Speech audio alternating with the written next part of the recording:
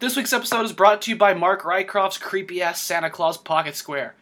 He sees you when you're sleeping, and he knows when you're awake, and he just might come to the screen and stab you with a candy cane if you take your eye off of him. Yikes. So, look out for that, dude. Now it's our turn to, sorry for the words, but put our balls on the table. How do you like them apples, Gilmore? And after 22 years, Good morning, good afternoon, or good evening. I'm Steph Austin. You're locked into the Mile High Hockey Podcast for December 21st, 2015. Coming up on the show, Varley, and maybe some other stuff. But before we play the whoosh, I have some disembodied voices to introduce you to. BSN are here en masse today, as joining us again are Cole Hamilton. Hey, Cole. Hey, how's it going? As well as Andy DeRoe. Hi, Andy. Hello. And AJ is back as well. Glad you're off the side of the road. Yeah, thank you, sir. Thank you. Well, let's get things going then, because we've got 4 games to get through. The Avalanche have been very busy since you heard from us last, racking up 4 wins in 7 days. We begin in St. Louis. Avs win 3-1 over the Blues with goals from Jack Skilly, John Mitchell, and Carl Soderberg into the empty net. Story of this one, though, was Semyon Varlamov, who stopped 42 of 43 shots on his way to a well-earned first star. Then on Tuesday, Avs win 3-0 over the Blackhawks in Chicago. One of the team's best all-around performances of the season. Matt Duchene, Zach Redmond, and Gabe Landeskog into an empty net, your goal scorers. And Varlamov stopped all 29 shots he faced on his way to a well-earned first star. On Thursday, we returned to Denver for a game I actually missed, a 2-1 victory over the New York Islanders. I see both Avalanche goals were scored by one Francois Beauchemin, and Varlamov stopped 33 of the 34 shots he faced on his way to a well-earned second star. And Saturday, finally, Avs win at home, wailing on the Edmonton Oilers 5-1 with goals from Blake Comeau shorthanded, Tyson Barrie on the power play, Nick Holden, Jerome McGinley, his 598th, and Jack Skilly. Colorado come out flying, but so did the Oilers. There was something like 17 shots on goal in the first 8 minutes, and it devolved into defensive shell hockey for Colorado pretty quickly. Varlamov stopped 39 of the 40 shots he faced on his way to a well-earned first star. So, stories this week. Anything more pressing than suddenly Semyon Varlamov's save percentage has corrected all the way up to .921? You remember when that was like .880? Uh-huh. Yeah, like 10 days ago. Yeah, pretty much. I mean, Harley and Sergei Bobrovsky sitting at, you'd see the charts of the full league save percentages, and it's Semyon Varlamov and Sergei Bobrovsky as the bottom 2 goaltenders. And I mean, it just, anyone who believed that was going to last all that long was kidding themselves. No, it's because Dave Farish. Farish! No, That's all it was. Waugh has been hard on Varley through the first quarter of the season because, Varley hasn't been very good. And you can blame the defensive system, but I actually did a look on it, and no, it was mostly just Varley not stopping the shots that he needed to stop. And now that's turned around, and he's playing like himself again. He's stopping everything. I think that Waugh and honestly most Avalanche fans have an incredibly high level, a bar set for what Varlamov needs to be playing for him to be considered, successful and doing what he's supposed to. But the thing is that he can actually reach that bar and often surpass it. So, high expectations, but he's finally living up to them again. It's nice to see. He is the biggest reason we're on a 5-game winning streak right now. 8-2-0 in their last 10. And he's the biggest reason for that as well. Only team hotter is Washington at 8-1-1. I think Varley's 9-2 in his last 11 starts, I think I saw. Mm-hmm. I want to say I heard that too. I think that sounds right. I mean, there's no doubt he's been dominant. At the same time, though, you got to be careful because we've seen this all before. I think you could argue, with the exception of maybe the Nashville game, the Chicago game. I'm a little torn on the Edmonton game, but I think for the most part, you could argue the Avs are back to playing some pretty bad hockey again.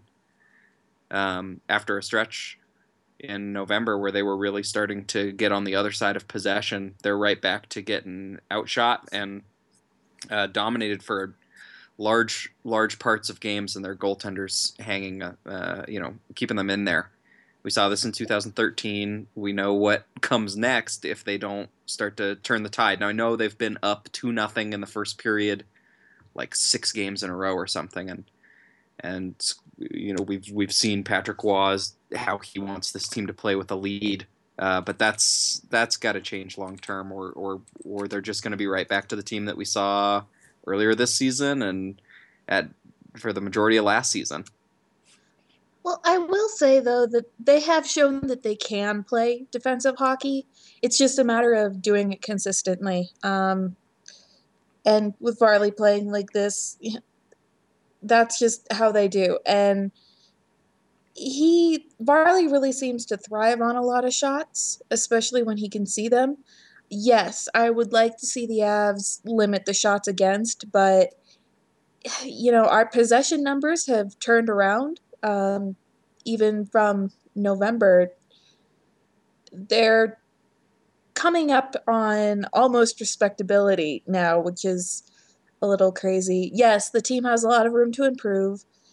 Yes, the defense is still what the defense is, but right now to me it feels like there's at least a light at the end of the tunnel.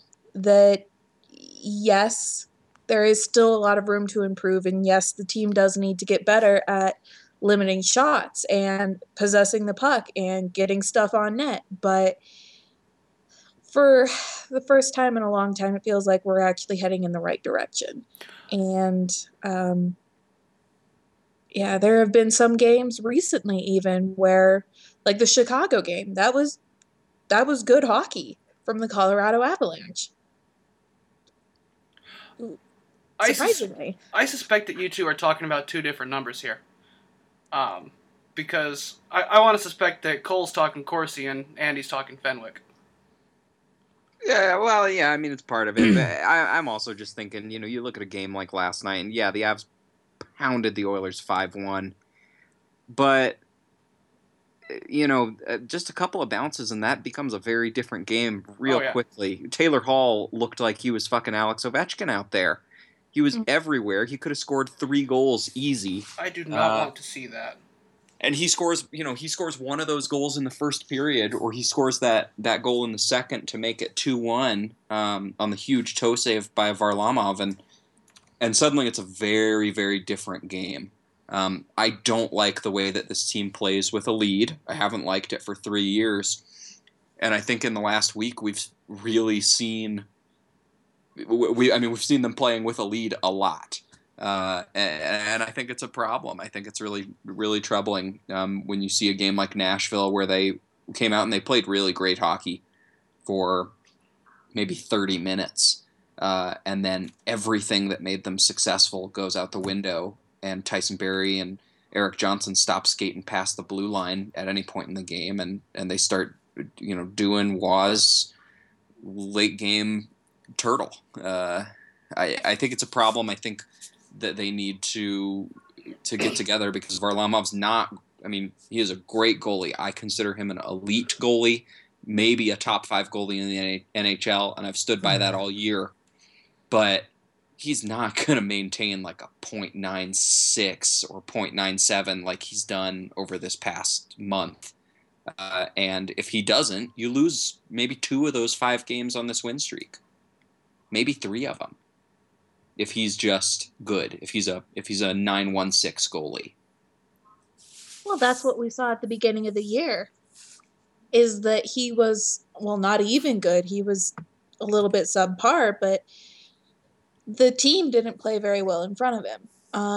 But then when you look at November, I don't think that was just goalie driven. I think the team actually got some stuff figured out in November.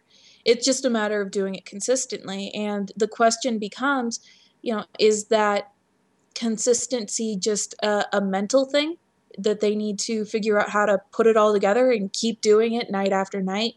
Or what else is happening? Because, this team, I'll agree that they have had some rough outings. The St. Louis game was painful in the second period, especially. But most of the games have been painful in the second period. Yeah. So is it just a mental block that they need to push past? Is there something system-wise that needs to be adjusted, or what? But I think that, like I said earlier, there is hope. They are showing positive signs that they can turn it around, that they, are able to get it figured out. And after a rough adjustment period at the start of the year, it's an encouraging sign. One big positive change I've definitely noticed lately is that the team are very consciously working on supporting the breakout better. Yeah. Yes. It helped that last night Edmonton's forecheck appeared to be throw guys all over the place and see what happens. Well, it's Edmonton, so yes. But you see, 3 or 4 guys breaking a puck out instead of one defenseman getting forechecked by 2 guys trying to get a pass all the way up to the far blue line. I'm glad that stopped. I think we're all in agreement that Iginla was good last night, for sure. Mm-hmm. I will take your word for it. Because Jibbles called in the second period that Jerome Iginla was due for a goal in that one, and totally earned it. He was. He had a number of chances, and it won't get talked about as much, but I think Alex Tenge had a pretty okay game last night too. Certainly an improvement over some of his others. And it's always kind of seemed to be the case for the Avs that as one of those guys goes, so does the other. But Tenge set him up a couple of times for nice chances, and he could have scored 2 or 3 last night if it wasn't for a couple of bounces. He had that really, really stellar move to carry through the crease and try and reach far side on Nilsson, but he made a pretty nice pad save. I was glad he got rewarded with a goal there at the end. He certainly earned it. Mm-hmm. So I'm curious what you guys think needs to change, specifically with the lead. I mean, apart from saying quit just trying to block every shot. I mean, what specifically you guys think needs to change to make the Avalanche better at protecting a lead? The number one thing for me is puck support from the defenseman in the offensive zone. When the Avs have a lead, especially of more than one goal, you'll notice those guys get way, way, way less aggressive at the opposing blue line, and the Avs, as a result, don't have nearly as many extended offensive possessions. You're not going to see a guy like Johnson or Barry or Holden, or even Beauchemin does this really well, pinch down the boards to support their guy on the half boards and try and keep a puck in. They're always going to play more conservatively, stick up at the blue line or even behind the blue line, so that they don't give up an odd man rush. And that fear of giving up an odd man rush, it seems to me to create a lot more possession for the opposing team, because they're giving up their own blue line easier. They're giving up the opposing blue line easier. They're letting teams come into the zone and then waiting to block the shot instead of continuing that kind of hard forecheck Avs that we've seen be successful. The other thing that I at least somewhat noticed, I don't know how consistent it is, but it seems like when the Avs have a lead, they dump the puck in more. Whereas when they don't, there is more of an effort to get it in, entering the zone with possession. I think that's another minor detail on the scoring side of things that hasn't exactly worked out. And yeah, I lost what I was going to say next. So continue. Too much dumping. Gotcha. Yeah. Yes. Well, at least we see less punting out of the defensive zone. I mean, you're still good for one really ugly icing at least per period, but it's better than it was. Mm-hmm. I'd make a Nate Ginnon joke, but I don't want everybody to jump all over him right after he had a really good game last night. Yeah, he actually did. He did good things. a few good things. Cheryl and I celebrated. It was lovely. That was probably Gannon's best game of the year. Yeah, he had a nice night. He even did some nice things in the ozone, which is so rare for him. But Oh yeah, he made that a little couple slap really pass. heads up plays. Yeah, that slap pass off the boards. I mean, he was buzzing last night. It was nice to see. And he activated Zach Redmond a little bit a couple of times too. He got Redmond the puck on a really, really excellent end-to-end rush, and was supporting well on that. So good to see that effort from him, even if it hasn't been there every night. He's definitely been. I want to say lately, Gannon's been not terrible. He's been fine in my opinion. I mean, you get the things that you get with him. You know, you get occasionally he'll. I'm going to say occasionally, but all too regularly he'll punt a puck and he'll miss a guy for an easy breakout and he'll end up as an icing and and then they get stuck in their own zone because they lose the faceoffs because Colorado sucks at winning faceoffs, but faceoffs don't apparently matter because here's a Corsi chart. But you see all these different things and it's just like he's okay. I mean, he gets destroyed most nights, but he's a third pairing guy who's not going to be around for very much longer, and he's just keeping the seat warm for somebody else. I just don't. I guess maybe I'm just burned out. 3 years of being angry about it. I just don't have it in me anymore. But I actively look for things that I want to say that are nice about him now, just because I'm so tired of it. I'm so tired of beating the drum blindly that Nate Gannon is terrible, and Nate Gannon does plenty of little things well on a regular basis, and he never gets any credit for it. So I'm gonna stick up for the little man today. Why not? Yeah, YOLO. It's a good time for it since we just saw him play really well last night. He even came across to the others to cover for the other defenseman, on the opposite side of the ice. He didn't bleep bloop in front of the net. I'm sure he was gassed after that. Oh boy. But it was a shame he wasn't able to get an assist on that slap pass. That was a thing of beauty. That was nice. Mm-hmm.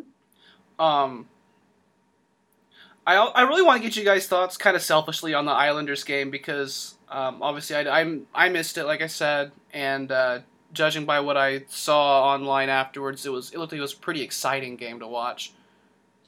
I was frustrated. I was at the game, up in the upper bowl, so I could see most of the ice. There were a lot of shots. One thing that stood out in my mind is during that game, especially, Nathan MacKinnon would bring in the puck into the offensive zone and then pull up before he got to the top of the circles and look to make a pass instead of keep driving ahead, go to the net, make a shot. He would do what Duchesne did for many, many years, is go to a spot, pull up, and wait for the rest of the team instead of, continuing the rush, using his speed, and getting a shot. So I was really frustrated with that. The Islanders really buzzed. I thought that they had a lot of good chances. And it actually didn't surprise me that they were the ones who ended up scoring the goal that won us the game. That was definitely an own goal. I don't know. I wasn't watching the Corsi chart throughout the game, but it definitely seemed like, at least from my vantage point, the Islanders were the better team that night, and it was by the luck of the hockey gods that we managed to get the scoring, that second scoring chance, the goal. So, yeah, it definitely wasn't our worst game by any stretch, but I wasn't particularly overly pleased with the Avs during it. And again, this is just from in arena, so take that for what you will. It's interesting that you bring up MacKinnon because the Nine only do have 2 goals this week. Colorado have scored, 6, 8, 13 goals this week? And one was Duchesne and one was Landeskog. It's been very much secondary scoring this week. What you describe McKinnon doing is very much a move of non-confidence, a move of, I don't think I'm going to get this in, where's some help? Absolutely. And I'm not real sure where the help is either. I don't trust him to follow up on a pad pass. Yeah, no, he's definitely snake bit. He knows he's snake bit, and he's not taking the active steps he can be to break out of it. But like I said, it's like what Duchesne went through. It's that confidence thing. Once he gets back on a roll, he'll be fine. It's just a matter of mentally thinking to himself, yes, I can make this shot. Yes, I need to go to the net and get it on net and keep going at it, even though nothing seems to be falling right now. He seems frustrated in his game. He seems unconfident of his abilities right now, and I'm sure that'll turn around eventually. Overall, I have been very, very happy with his play this season, but yeah, he definitely is struggling with confidence right now, and it comes through very, very clearly in his game. Yeah, it'll pass. I don't see any of that. What do you see? I just see a guy who's just not scoring goals right now. I think he's doing all the same things that he's normally doing. I think when you watch a guy come into the zone and pull up like that, I think it's best to look at the individual situation that he's doing it in, because if he goes in there and he's by himself and it's 1-on-2 or 1-on-3, how many times in the NHL do guys split that D and make great moves and score goals, and like most of the time it ends up just in a turnover. So instead of him dumping the puck, which is also really frequent in those situations, I'd rather just have him do what he's doing. I'd rather him stop, take a look, and see if there's something he can do. He can either keep the puck or he can dump it around if there's nothing there, or he can find somebody to pass it to. It's not, this isn't that everybody used to drill Duchesne for this, and it was always he has line mates that can't keep up with him. He's got slow line mates. Now Duchesne and McKinnon are playing together, and it's like, okay, well, what's the excuse for McKinnon this time? I guess if you want to say it's confidence, that's fine. I just don't, I just don't really agree. I don't see that. I don't see him struggling confidence-wise on the ice. I see him consistently pushing play. He gets the puck and he goes. I see him, he's more decisive than he's ever really been in his career. He looks, he sees something and he goes. He makes a decision. He's not sitting around holding the puck and looking around and trying to make decisions. It's not like trying to watch Blake Como when he's doing cute things with the puck all the time, because he makes decisions really slowly. He's playing at a really, really fast level all the time. I just don't know that. I think he needs, more than anything, I think he should really maybe relax a little bit. Like, I think he's putting a lot of pressure on himself, and a couple conversations that I've had with him lately have been very, he's been, I'll get it. It'll be fine. I'll get there. He's just, it's just not going in for him right now. I just don't see him struggling in any particular way. He's still producing. His line is still doing good things. I don't feel like he's done anything that has stood out to me in a negative way in a long time. I think he's been fine. Well, I would say on that too, it's kind of like learning how to be a point guard in basketball. You have to know when to push ahead and when to pull up and wait for the rest of your team to catch up with you when you're on the rush. And I think that's part of just him adjusting to center, is learning how to make those reads, because yes, pulling up is sometimes absolutely the right choice. But when, especially in the Islanders game, he did it time after time after time. And, that it's a balance. You have to learn how to read the play, learn how to decide whether or not to push it or to hold back. And I think that's a nuance of being a center at the NHL level that he hasn't, at least in my opinion, quite mastered yet. It'll come around. This is a minor nitpick. I have no problems with McKinnon's game overall right now, but I think that there are still things that he's learning as a centerman, and it'll turn around. I would say that I didn't have as good of a vantage last night. I actually got free tickets and was fifth row up, so I get to see what he was doing quite as much. But it seemed like he was doing better with his zone entries and pushing the play further into the zone last night. But again, I can't say for sure since my viewing angle was a little difficult to get a read on that. He'll turn it around. He'll get it learned. I mean, like I said, no problems with his game, but there's still definitely a growth process happening with him. So this is why I'm saying this will pass, and we're not sitting here going, well, what's wrong with Nathan MacKinnon? It's because he's still, he's not out there doing bad things. It's the difference that I see is that him not personally getting shots. As we look at it, I pulled up every game in December. He has individually taken, starting on the first, he took 4 shots, then he took 3 shots, 1 shot, 4 shots. Okay, strong start, and then he's got 0, 1, 2, 0, 0, 1. He's getting fewer shots through personally. And that's the difference that I see. Where are you seeing that? On War on Ice, this is at even strength. You can... Oh, even strength. Yeah. Okay. I have just his totals pulled up because I'm looking at it's been 23 shots since the guy scored a goal. Has it? Yeah, I mean it's coming. He's be fine. His last 6 games, only one of those games he's been held without a shot total. It was the Pittsburgh game. Yeah. Where the Avs admittedly, really laid an egg. But he's only got 3 at even strength in the last 6, and that's not where his game has been. Yeah. Yeah, and in those 6 games, he also has 5 assists. Yeah, I would say that. Yep.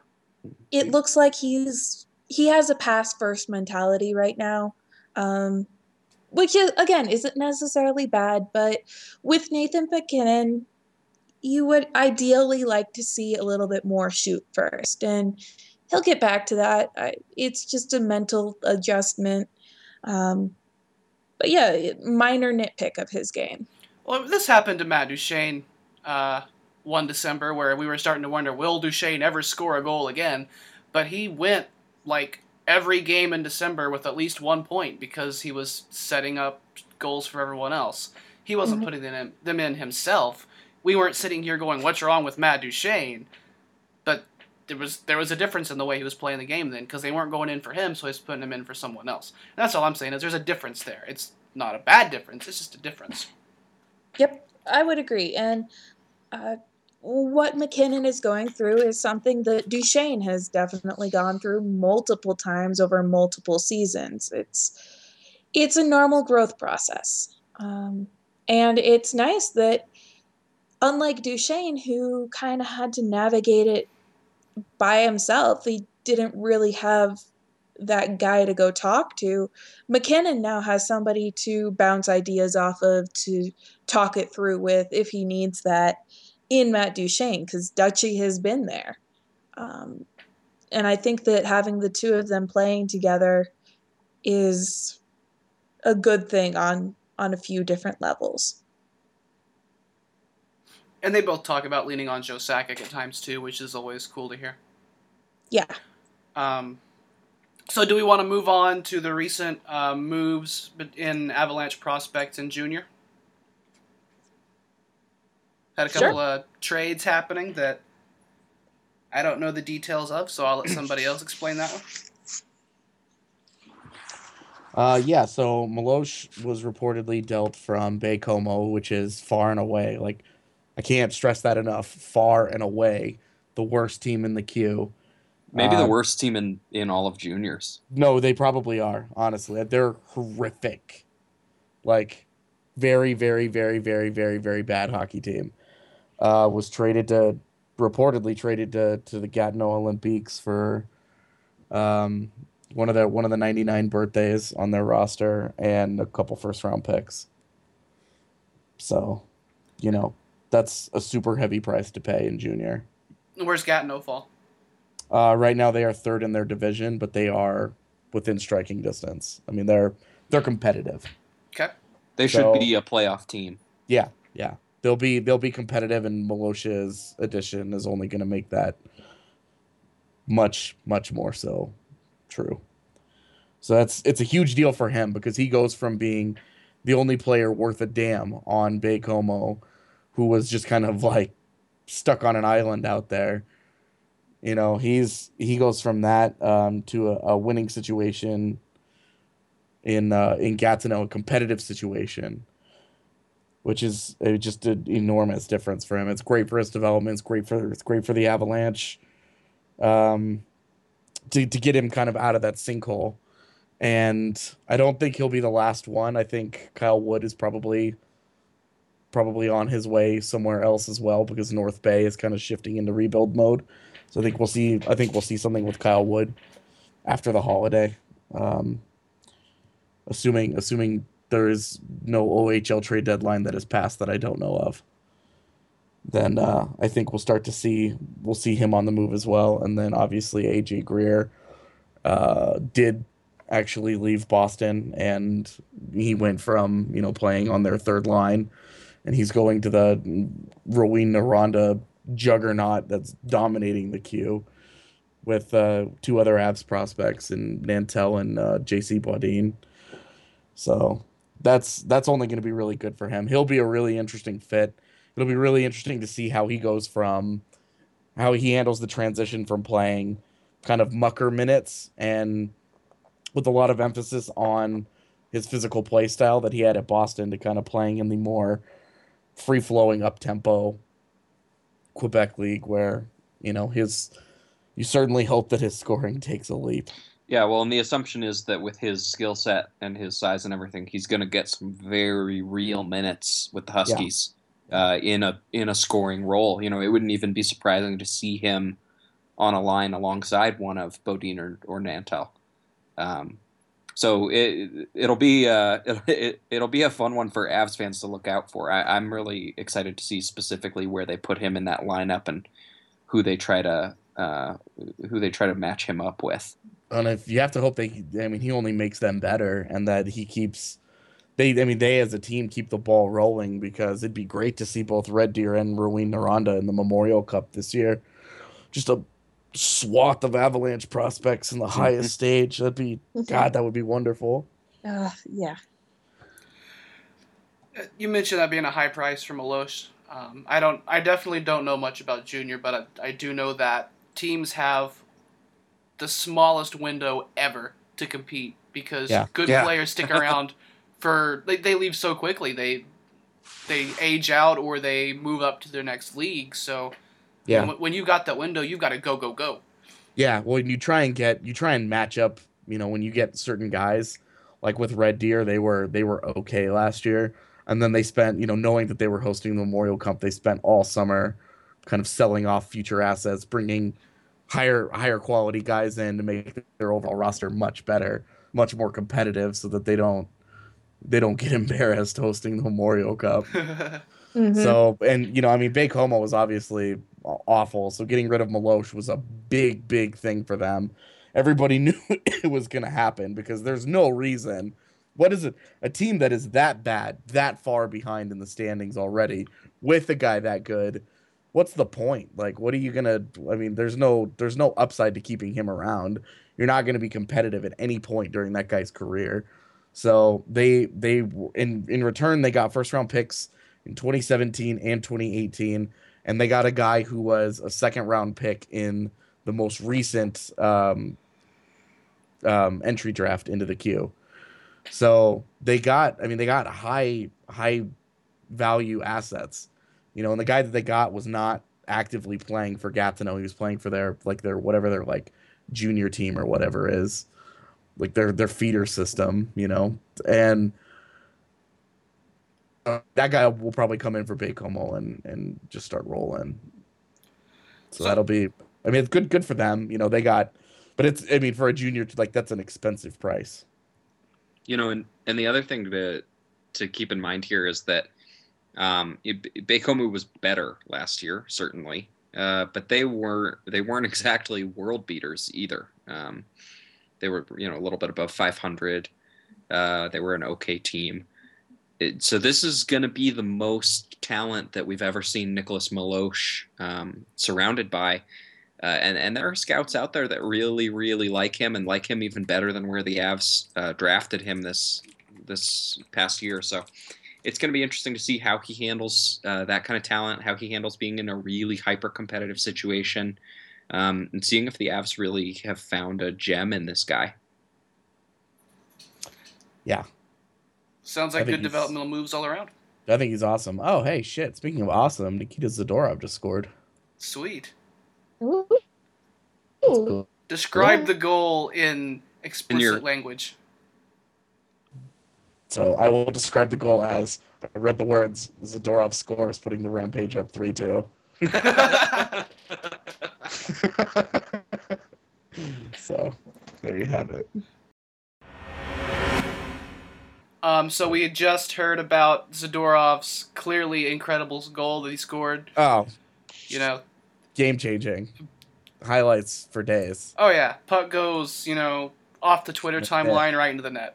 It's beautiful. I mean, if you want to, do the basic recap of any Rampage game from afar without watching, all you have to do is say, well, Mikko Rantanen got a point, Nikita Zadorov got a point, and the Rampage lost In the last couple of minutes, in ridiculous and excruciating fashion. in the last. Yeah, probably lost the lead, and probably did it with under 5 minutes to go. Yeah, what's been up with them? Have they been going Avs turtle lately or what? I haven't watched as many of the games lately. I've been very, very, very, very busy, unfortunately. But from what I've read, yes. They Yeah. just kind of sit back and they don't use their safe word and it just gets taken to them. And the other thing to kind of remember about the Rampage is that they've been pretty gutted by the Avs in terms of personnel. Well, and injury-wise, like there's And- no yeah. bench street. Agazino got hurt today. There's no Marc-Andre Cliche. There's no Duncan Siemens. I know I'm forgetting somebody that's been hurt for a while. Well, Zach Redmond has been up sitting. Well, and Zach The Redmond's been Avs in and- there, and they've been playing Hubert Labrie on purpose. So that's self-inflicted. One kind of bright side of it all is that Cody Corbett is he's finally showing a little bit for the Avs. He's been consistently picking up some points and playing pretty well for the Rampage now that he's finally getting games. So hopefully when you see Duncan Siemens come back, which should be any day now, Should be tomorrow. Corbett will stick around and Labrie will get the boot. But Get Laboot. no Dustin. promises. So, Nikita Zadorov scores, and you mentioned Rantanen. We were just about to turn into talking about World Junior when Skype decided to stop having good sound, and our segue was destroyed. Thank you, Microsoft. Appreciate it. GG. But yeah, but before the podcast gets back into your ear holes next, the World Junior Championships will have started in, like 700 different places in Finland, or at least 2. 702. What's the difference? They're pretty much the same. Yeah. If you've been to 2 places, you've been to 700. Yeah, for sure. Absolutely. But the representatives for the Colorado Avalanche will be Mikko Rantanen for Finland, and I believe Sergei Boykov for Russia. That's the plan. Mm-hmm. Are we sure about Boykov yet? I don't think They we're haven't- 100%. Yeah, they haven't announced their roster yet, but he did attend their training camp. Yeah. I imagine he's probably going. And it is Russia with defensemen, so they kind of have to just take what they get. Sometimes you think Russia's just kind of ice Vladimir Putin on the blue line for the Yeah, Olympics. Well, he's amazing. Haven't you seen his YouTube highlights? I believe he scores 7 goals a game. At least. What do you mean Putin only had a hat trick tonight? Damn. Dude, what's he playing hurt? He's a warrior, man. Oh, yeah. His teammate, the bear, doesn't even want to fight him. Right. So, what are we expecting out of World Junior this year? It's, Canada to win gold. that goes without saying. But, Who's their goaltender this year? Oh, it's Mackenzie Blackwood. Yeah, Canada to win gold. That's always the big question. Does Canada have a goaltender this year? No? Okay, well then somebody else has a chance. Yep. Canada But no- and the U.S. do get at least one game guaranteed. It's going to be on the 26th at whatever time it's at. I don't know. I'm not going to convert from Finland time here. What is it? It's like it's at like 20 hours or something. I don't know. Did it tell you the GMT? Yeah. What is it? Shit. I have to get back to that. It's at, okay, so 20 is 8 o'clock GMT plus 2. Okay. So It it's should at be like- 18 GMT. So it should be like 9 a.m. here. There's really a 9-hour difference? Oh, I guess to Denver. I'm thinking of Oklahoma. Yeah. Yeah, my bad. I forget time zones are a thing in the United States. They shouldn't be. We should all just be on the same time zone. Yeah, that way the East Coast and West Coast people could stop trying to decide which is best time zone.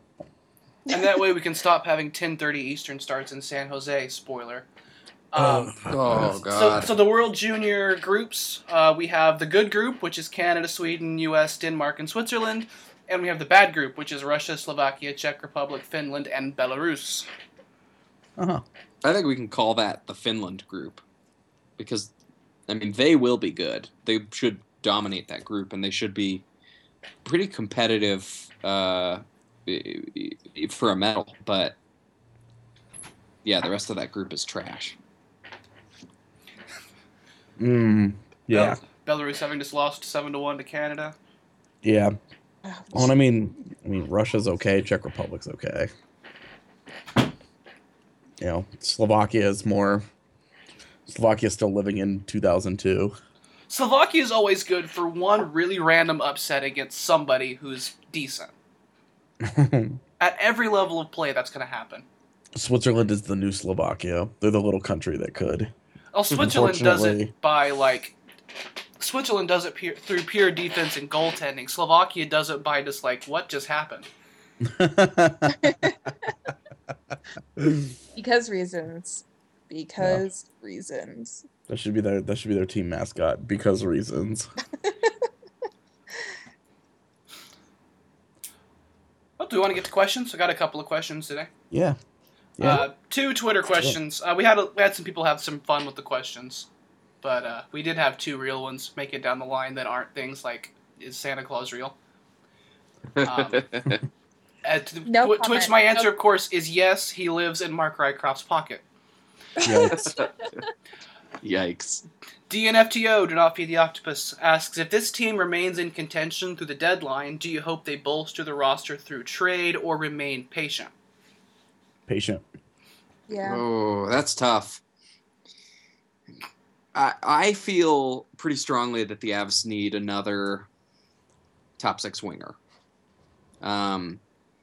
Now, you know, I've been very public about the fact that my hope for that is Alexander Radulov, because I think he's an excellent fit, and I think he's a guy that you can get, you know, basically for free, just the cost of his contract, and can be a total impact player in the NHL. Yeah. Now that said, you know, the Avs theoretically you're going into next year with the 9-line intact. You're going in with Carl Soderberg. You're going in likely with Mikko Rantanen in the NHL. You're maybe bumping Jerome McGinley down to a 3rd-line role. So I wouldn't mind seeing them pick up somebody to kind of play as a depth forward, maybe somebody with term.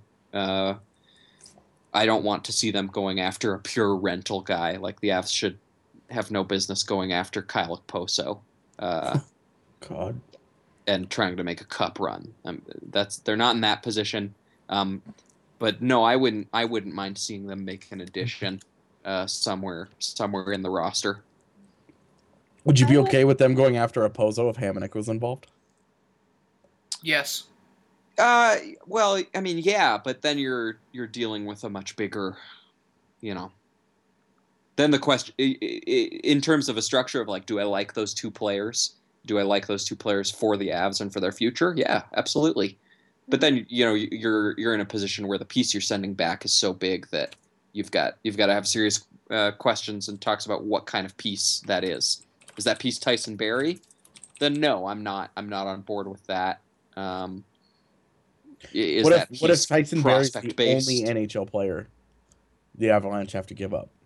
I probably would say no. I'd rather go ahead and keep Tyson Barrie and add that forward, which I think you can get someone as good as Okposo somewhere else without having to give up something as important as Tyson Barrie.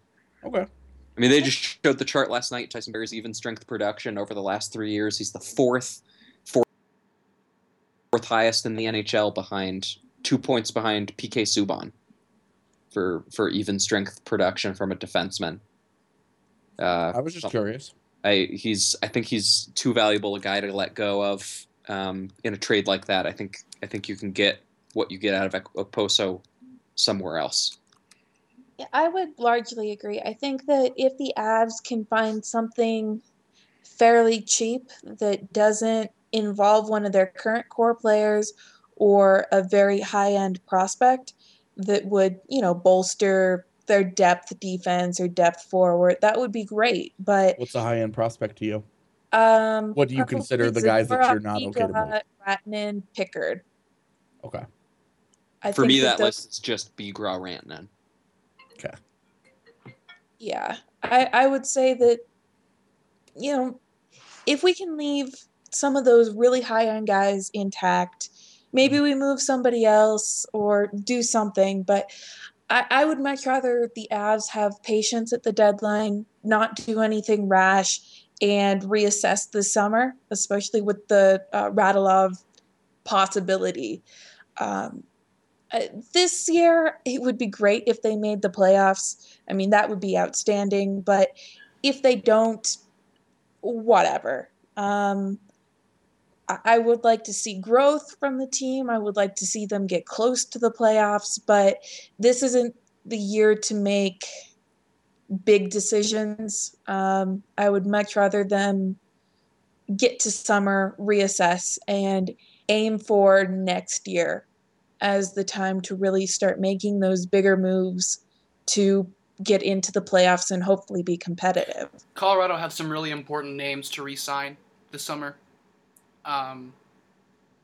Unless you're swapping for equal or lesser cap space, it's going to be hard for you to find a deal that I'm going to be on board with at the deadline. Yeah. And deadline dates are often so awful too. I mean, they're rash, they're silly. It's rare that you get a really good if you make deadline trade. a change of scenery deal like Elliott for Gormley was, then whatever. That's those are usually pretty much a wash either way. Yeah. Yeah. I've thrown this out there a couple times. I know AJ disagrees with me, so I'll let him say his piece on that too. But if I'm the Avs, one thing I'm looking for right now is I'm probably testing the market for Nick Holden as you get closer to the playoffs, because I think teams are going to see what he's done this year, which has been pretty positive, and he's playing a lot of minutes. But he's doing that alongside Tyson Barrie, who's helping him out in a lot of ways. I'm looking at this Avs team, and I see Chris Bigra waiting in the wings. I see Nikita Zadorov, who, arguably should already be up with the team. And they're going to need to start clearing out some bodies. I think they like Brandon Gormley, and probably want to see him come back next year. So there you've already got Beauchemin, Holden, Gormley. You've got 3 guys on the left side. You've got no room to get a new body in the lineup, and I think that's if the Avs are out of it, or are very close, but out of it at the playoffs, or at the trade deadline. Maybe Nick Holden is a guy where you can pick up a late, where you can pick up a valuable pick, or you can pick up a prospect from somebody who's desperate to add defense that is hard to find at the deadline. I would also hope that the Avs are looking at shopping Reto Berra right now. I'm not expecting much in return, but unlike in the past couple years, he actually does have a little bit of trade value this year. He's shown that he can be a very reliable backup.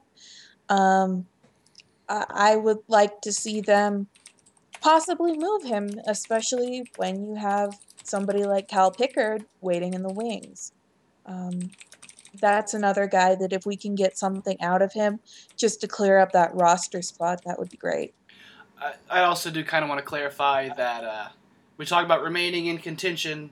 Colorado are still 3 points out of the nearest playoff spot, behind Nashville, who also has a game in hand, and they have had to been the second hottest team in the NHL to get there.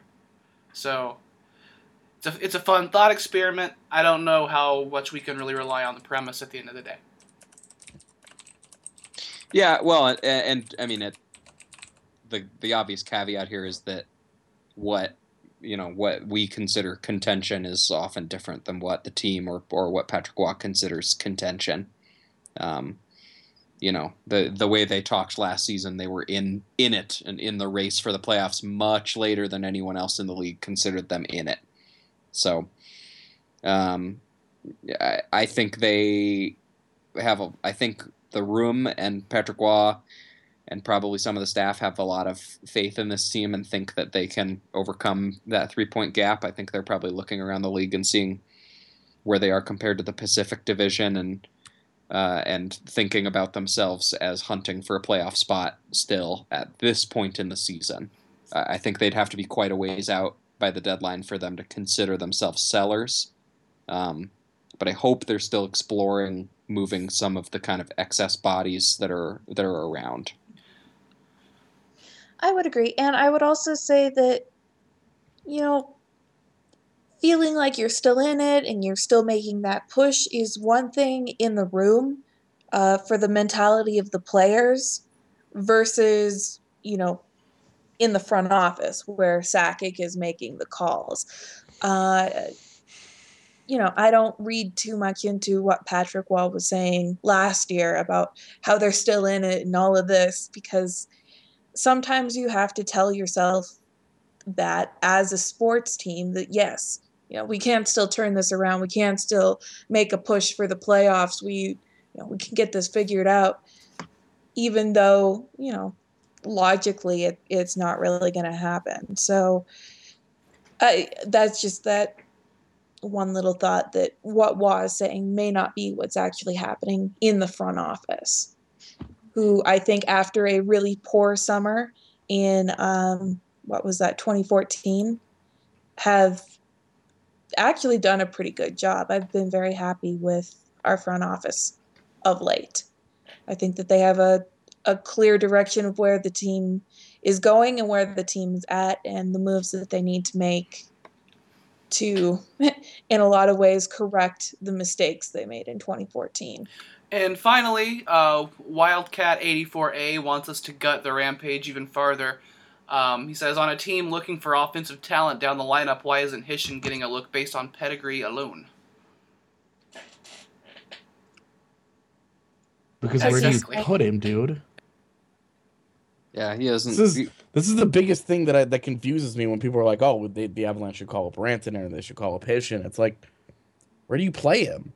The Avalanche are predominantly healthy with older, well-respected veterans that you're not just going to be like, I mean, I know it's easy for random internet poster to be like, oh, well, just fucking don't play Alex Tanguay, just sit him, or put Jerome McGinley on the fourth line or some shit. Like, I get that that's easy to do, but you don't do that in an actual real life locker room.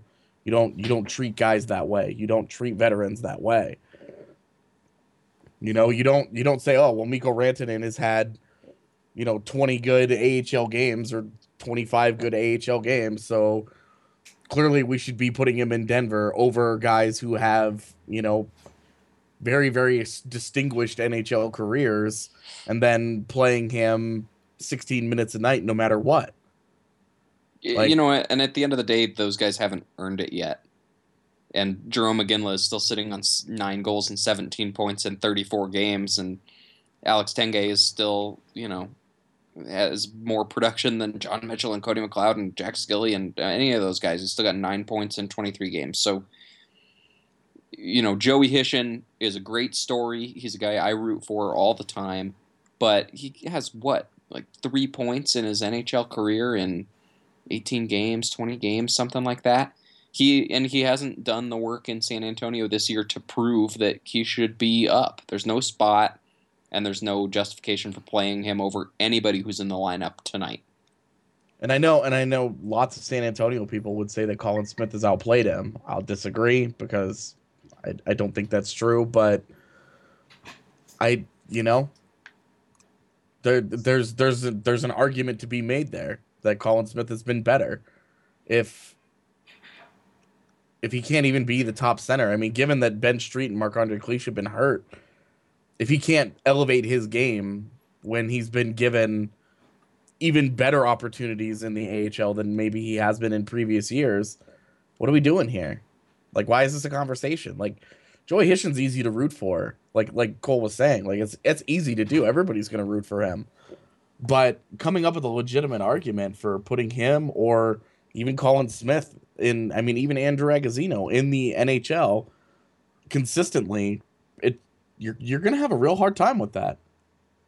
Because for the first time in a long time, I mean, the Avalanche are healthy, and you really can't make a strong argument where you say, like, I know people are tired of watching Jarome Iginla. I've certainly been tired of watching Jarome Iginla be not very good this year. But you don't look at random AHL player and say, oh, he's definitely going to be better. We should totally just throw him out there for 18 minutes a night, 16 minutes a night, because that's always, that's always going to work out great. What the hell? These guys are in the AHL for a reason, And also, I mean, if we're talking about the Avs goal scoring, Colorado is currently 7th in the league in goals for. I mean, I haven't looked at goals per game and all of that, but the Avs offense currently is working the way it's set up. So that I don't really see any reason to mess with it. Yeah, Iginla's not been great. Tanguay's not been great. We've got some depth guys that are, depth guys. But by and large, scoring is not the problem right now. So I really see no reason to mess with it unless there is an injury or, Hishon is just absolutely tearing up the AHL and just, stomping down the door, demanding that, he gets a call up with his play. And from what I've, heard and read and in some cases seen, that's not the case right now. So, if injuries do hit, knock on wood, hopefully they won't, maybe give him a call up. But until then, no, there's absolutely no reason to mess with what is clearly working for the Avs.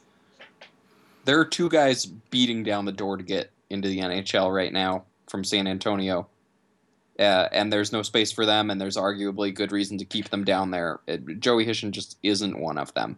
Yeah. If he starts producing like Mikko Rantanen, you can start having that conversation, but he just is not doing it right now.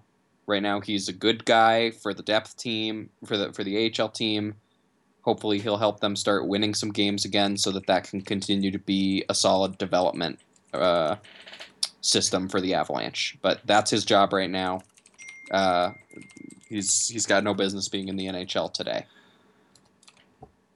Yeah, I mean, I don't know where people think that they're gonna get a legitimate upgrade in the AHL outside of maybe like putting Siemens where Nate Gennon is playing. And again, I mean, that's a night after Nate Gennon had a pretty strong game in an NHL game. So, Edmonton Oilers joke aside, yeah. Yeah.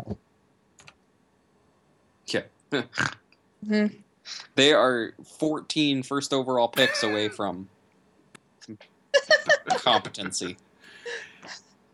Man, at the can last night, I kind of wanted to run up to some Oilers fans, give them a hug, and tell them everything will be all right, because it's not gonna be. It won't be. It's a toxic situation. I mean, they're running cast-offs out there in net every night. Here come the Oilers.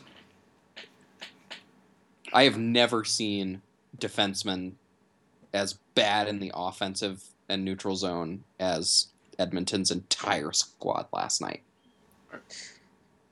Maybe Sekera and Nurse aside, but the rest of them were Oh, Nurse is going to be hot awesome. garbage. Nurse is awesome. But remember when Nurse Justin is Schultz was awesome. the savior? I didn't, Well, I mean, they're paying how much money for Andre Sekera? A whole lot. A lot. Yeah.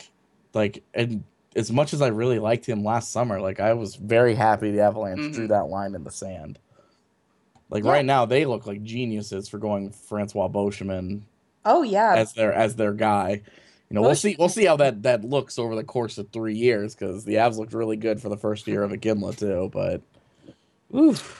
5.5 for Sekera over I think 5 years. 6 6 years over 6 years. Yeah, it takes him to 35 into his 30s. Yeah, and that's with a no move as well. Everybody gets a no move anymore. well, I think. Yeah. Yep. yeah. I think the Poor thing with GMs. Boschman and even Iginla to some extent is now the Avs actually have a farm team that's worth a damn, and they've got a lot of young prospects who are kind of knocking up on the door. And I think that even if you are paying them a lot of money as the veterans, as their play declines, you stick them on a lower line, figure out how to work the cap, bring up the kids, and you're still going to be fine. So Iginla's contract and Boschman's contract, based on just what they're doing, may not be great as it gets into the later years. But I think that on the whole, the team will still be okay. I don't think those contracts are going to kill the team by any means, or even the team's cap situation, especially if you're bringing up young, talented, cheap guys to augment their roles. So, upcoming games. Colorado play on Tuesday, the 21st. That's at home against the Toronto Maple Leafs. So, if you hear any Tyson Barrie trade rumors in the next couple of days, you know why. And then we take a several-day break for Christmas. The podcast will be doing the same. Hope everyone has a nice holiday break. We'll see you back on Sunday, the 27th, a game against Arizona. That's at 6 o'clock Mountain.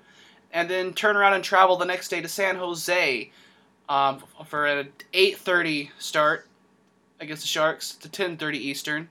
I will repeat my line that I think California should push their state closer if they want to be a part of our league.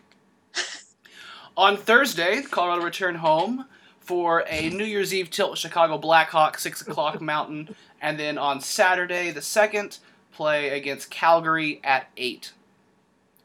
So it's a lot of very winnable games coming up in the next few days. A 5-game win streak is already pretty long, but there's a lot of points on the table here.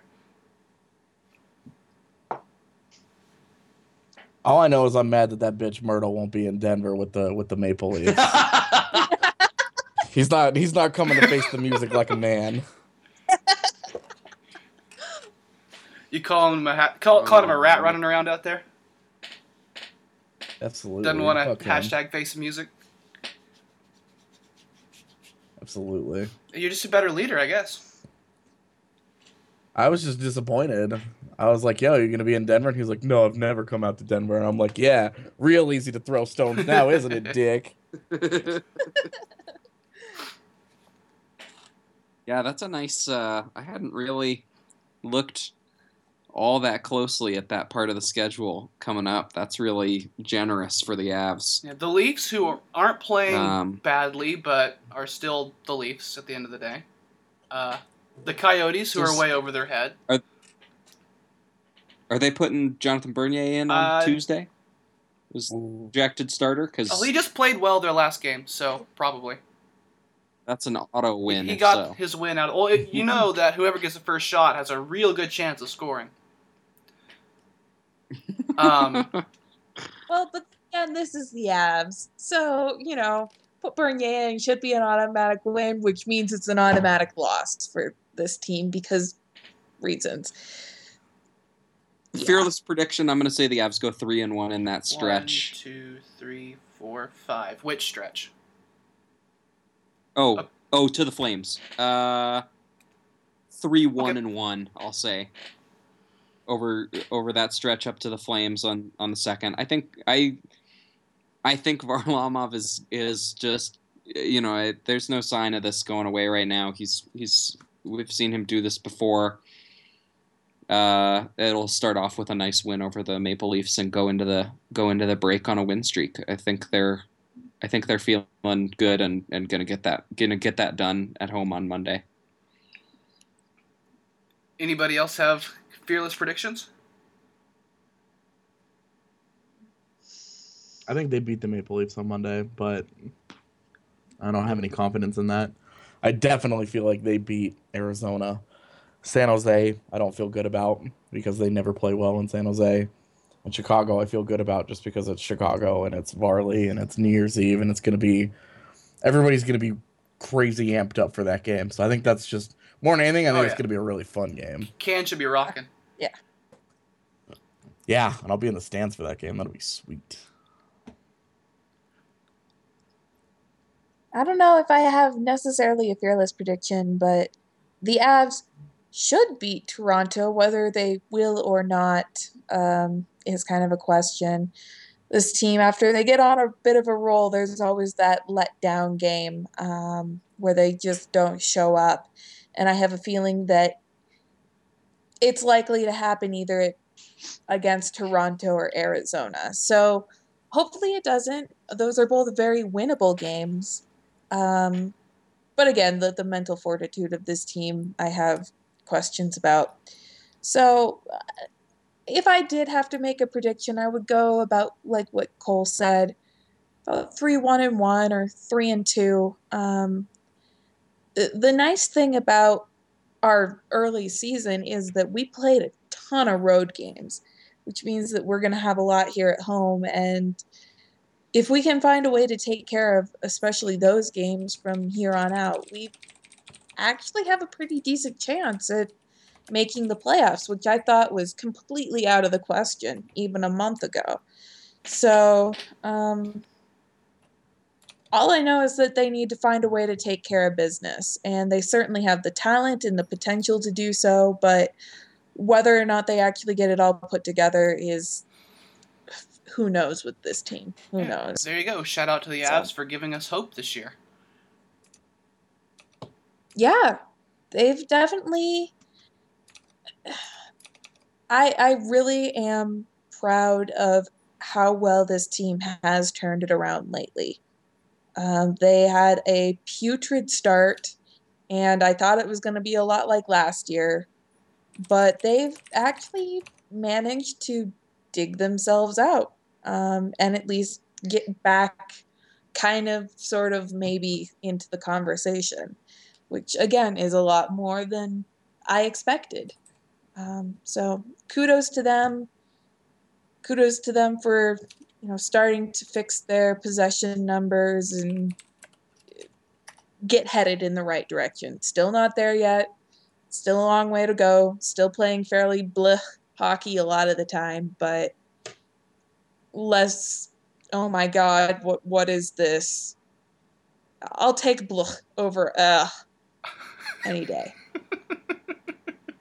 So we're trying to decipher the optimism between Andy's caveman grunts. Yeah, that's what this has devolved into. Yep. I'm kind of where you guys are. It's not a 10 points book it, but it's definitely every game should be winnable. At the very least, every game they should be able to come home with a point. We missed our opportunity to book it earlier by making fun of AJ Greer and how bad he is and how he's not a real prospect because I'm an idiot and I don't know what I'm talking about. We're all idiots who don't know what we're talking about. Otherwise, we would have front office jobs in the NHL. Isn't that how that goes? I don't know. I clearly know what I'm talking about. I'm the man. Haven't you been told? Jeez. Oh, here goes AJ big time and us. I won an award, A major award. Oh yeah. And But Julie, the most ridiculous award ever given out ever in the history of humanity that I that I immediately poured alcohol into and began drinking from.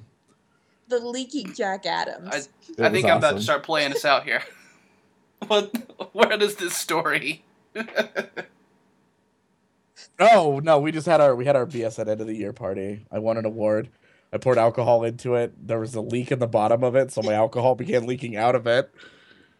And so I had to just drink everything in there as quickly as possible. And it was a whole fiasco.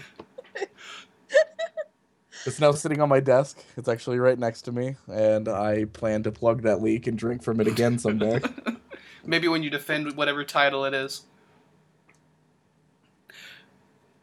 Well, it was a Coach of the Year for being the best editor. Yeah, so we refer to Right. it as the Jack Adams, and it is now forever enshrined as the leaky That would Jack be Adams. like just a great pub name.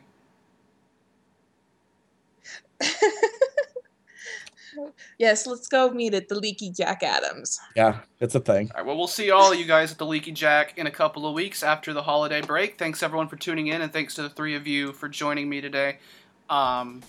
Make sure to follow the podcast on iTunes, rate and review and subscribe and do all those things.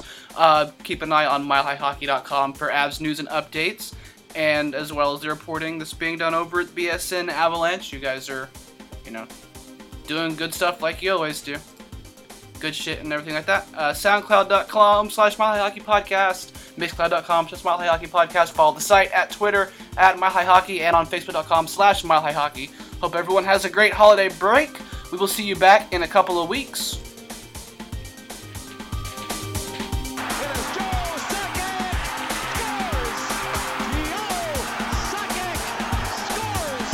Surely that's gotta be it. Let's give Skype a minute to calm down. I'm getting really crunchy audio here. Man, don't say crunchy. This just makes me want to go out and get some cereal. I already had some cereal today. Oh, fuck you, buddy. Now I really got to do this now. Felt good, man. Oh yeah, go if you want to go grab some. Feel free. I think this is gonna probably be a little bit noisy for a minute. No, I would have to go to the store to buy cereal. I don't actively keep it here, otherwise I would eat it I see. non-stop. You like me with Frosted Flakes? Yeah, kind of. Like, I could just eat, like, a box of Cheerios and just keep pouring it into the bowl and just go all day. For whatever reason, it's so good. This is why anytime I play League with AJ, I try to always get a bowl of cereal and just eat while we're playing, while we're on Skype. Oh, Oh, what a dick! It takes him a couple minutes, and he's like, "Wait, are you eating a bowl of cereal?" And yeah, man, it's fucking great. such an asshole. You are that guy. You are the Miss cereal Life. guy.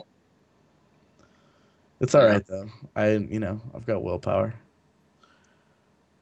It always Obviously. makes me feel better, though, because he'll eat that cereal, and then I'll watch him play bot lane, and I'll be like, maybe that's what cereal does to your game. I think I'm good. This is your game. This is your game on cereal. No. I'll pass.